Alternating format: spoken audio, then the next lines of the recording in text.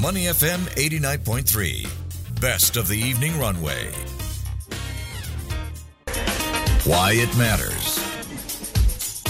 Money FM 89.3. Good afternoon. It is the evening runway. It's time now for Why It Matters. Today we're talking about dengue. It's been significantly on the rise this year across Southeast Asia, potentially due to global warming, shifts in traditional weather patterns, mutations in mosquito populations leading to chemical resistance, perhaps. Well, in Singapore, the NEA has warned of a new surge in dengue cases in recent months. In fact, there are more than 650,000 dengue cases in Southeast Asia, and the incidence has risen dramatically by 46% between the years 2015 and 2019. Now, WHO's Strategic Advisory Group of Experts on Immunization, or SAGE, released recommendations for the use of a dengue vaccine called Qdenga. Now, how effective is this vaccine? Do we really need them? Let's find out more. Right now on the line with me is Wee Eng Ong, who is Professor in Emerging Infectious Diseases, Duke NUS Medical School. Professor, good afternoon. How are you? Good afternoon. Very well, and thank you for having me on the show. Thanks a lot for talking to me about this. Dengue is a cause of concern. We see a lot of ad campaigns about it, but what's the current state of play here in Singapore as far as managing this is concerned? I think Singapore has had a long history with dengue. I mean, starting from in the 1960s when dengue became the most common cause of death amongst children from a mosquito-borne infection. But with vector control that we have today, starting about in 1970, then we had a period for about 15 years were relatively dengue epidemic-free. Certainly from 1990 onwards, we've been getting these outbreaks once every few years, culminating in 2020, where we had the largest ever dengue outbreak in Singapore, followed by another one in 2022. And I think the reason for Singapore having dengue is because, put in very blunt sense, we are a victim of our own success because of the mosquito control. We've also reduced transmission, and therefore the overall immunity in our population is low.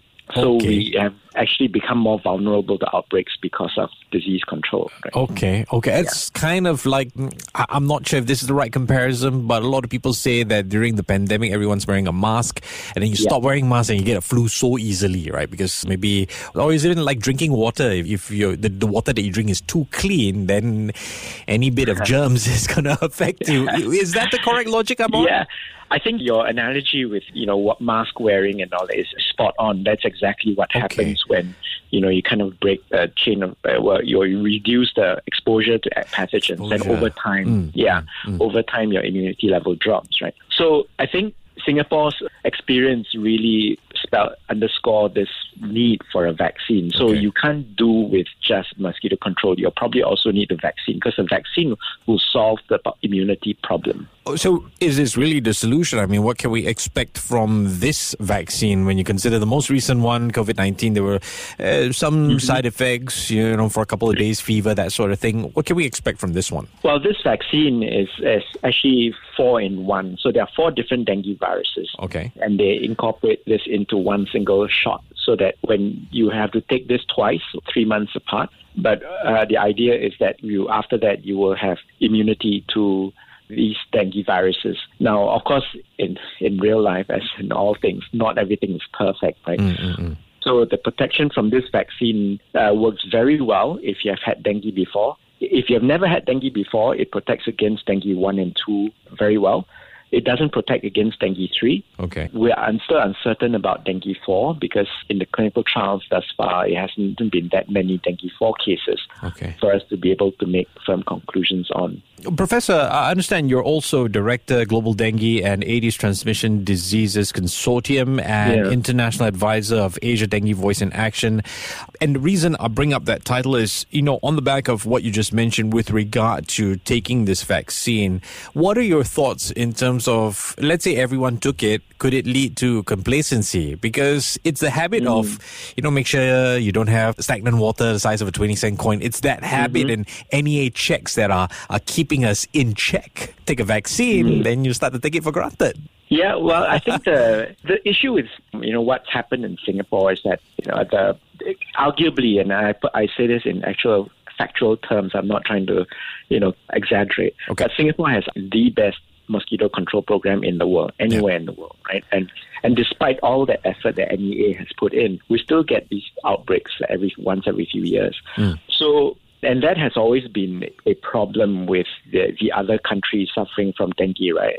And then because they would say, well, if Singapore cannot do it, why should we even try? That's another form of complacency too. Yeah, exactly. And I think, that fact that if you can now have a vaccine that now at least you protect, whatever proportion of the population that would receive the vaccine, then the cases will start to go down. I think the other lesson that we've learned again and again is that just like COVID, you cannot control dengue in just one country. So if Singapore just does what it does and all that, we will still get dengue introduced back into Singapore and causing outbreaks because, Singapore would then literally be swimming in a sea of dengue. Right. You can't escape. Right. Okay, I see what you mean there. What about what SAGE has to say about this? And they are the Strategic Advisory Group of Experts from the WHO. Yeah, so what SAGE has done is that they've evaluated all the data that's available for this Q dengue. And they've made the recommendation that they have, right, that they say that it can be used, especially in places with a lot of dengue cases. Now, if we then jump into the detail and say, well, what do you mean by places with a lot of dengue cases? Again, they're kind of left a little bit vague, and exactly how you're going to implement this vaccination program, again, that's left vague. And I think that's partly intentional because every country will have to weigh the benefits and risk of vaccination or the cost of vaccination. And then there's no one-size-fit-all solution. So each country will have to determine its own path. But in general, I think what SAGE's recommendation has said is that this vaccine is safe for use. In all, you don't have to know whether you have had dengue before or not. It's safe for use in those places where there's a lot of dengue cases. Okay, so that's good. At least with the safety aspect, that's out of the way. We know this is safe. It's approved. I do wonder, and I don't know if you could help give us a little bit more context, the difference, and I only bring up COVID because that was the most recent case of a global vaccination drive, right? So this would work differently in the sense that each country has the option to decide to weigh whether or not they should implement such a vaccination drive. Does it need to come to that? Or to just tell, say, for example, Singapore, hey, this vaccine is available. We encourage you to get it, but you can find out from your doctor. Yeah, I think one of the lessons learned from COVID, and just as nicely that you brought that up, was that, the vaccine, the immunity from vaccine or even infection, they do not last a lifetime. Yeah. Right? You can get breakthrough infection. And sometimes it's this repeated exposure that then sustains your immunity. So in that sense, what SAGE's recommendation is really in line with the understanding of our immunity, right? So it's no point recommending dengue vaccination in people who don't travel to the tropics or don't live in the tropics, because at the moment there's no dengue there, right? And so whereas in places where there's a lot of dengue cases, then that's where you want the vaccine to be used. But at the same time, there are also logistical issues. Can you, do you vaccinate first in cities like, say, Bangkok, Kuala Lumpur, Jakarta, and then slowly fan out to the rural places because dengue happens mostly in cities, right? Yeah. So that's for each country to decide because then there's cost issues associated with it. So I think the situation is a little bit different from COVID at the end of the day, although the science underpinning immunity is the same. And that sort of point, should a country decide how they want to implement this vaccination, and I guess we are kind of straying to slightly speculative territory, it will change the public education approach, the surveillance approach for that matter. Will we see as many NEA officers walking the corridors? And I keep bringing that up because I get that quite often. I lived in an area that was a dengue cluster for a while, and I quite appreciate that they do that. So you still want to establish that holistic approach for a country. Absolutely. I think the vector control prevents not just dengue. Yeah. Right. There's a whole lot of other viruses that can be transmitted by Aedes mosquitoes, including viruses like Zika, like yellow fever, and chikungunya. So I think the work of vector control will continue. It's just that I think if we can implement vaccination in Singapore, then we will stop this cyclical outbreaks where every few years we get a big dengue outbreak, right? Okay. Yeah, but it doesn't stop vector control. Right. Professor, since we have mentioned this vaccine quite a few times, if I was interested in getting this, what is the process like? Can I get it here in Singapore? Unfortunately, not yet. I think they're still going through the licensing procedures. Sure. Obviously, by the SAGE's definition, Singapore doesn't qualify so much as a place where there are a lot of dengue cases. I mean, we do have our sizable outbreaks, but we don't fall into that category that SAGE was talking about. Right? And, SAGE's recommendation was to vaccinate children. I think in Singapore, there's no point vaccinating children because children don't get dengue. We get it in older adults. So there's going to be some new ones. Okay. And I think that will take a little bit more time to work out. And, with regard to dengue, a friend of mine recently got it, and he unfortunately got it when in his 50s. He said it was the worst thing ever. Is there some amount of immunity for 10 years? Is this a myth or is it true? No. So because there are 4 different dengue viruses, right? You can be immune to one, but yet you'll remain susceptible to the other 3. Right.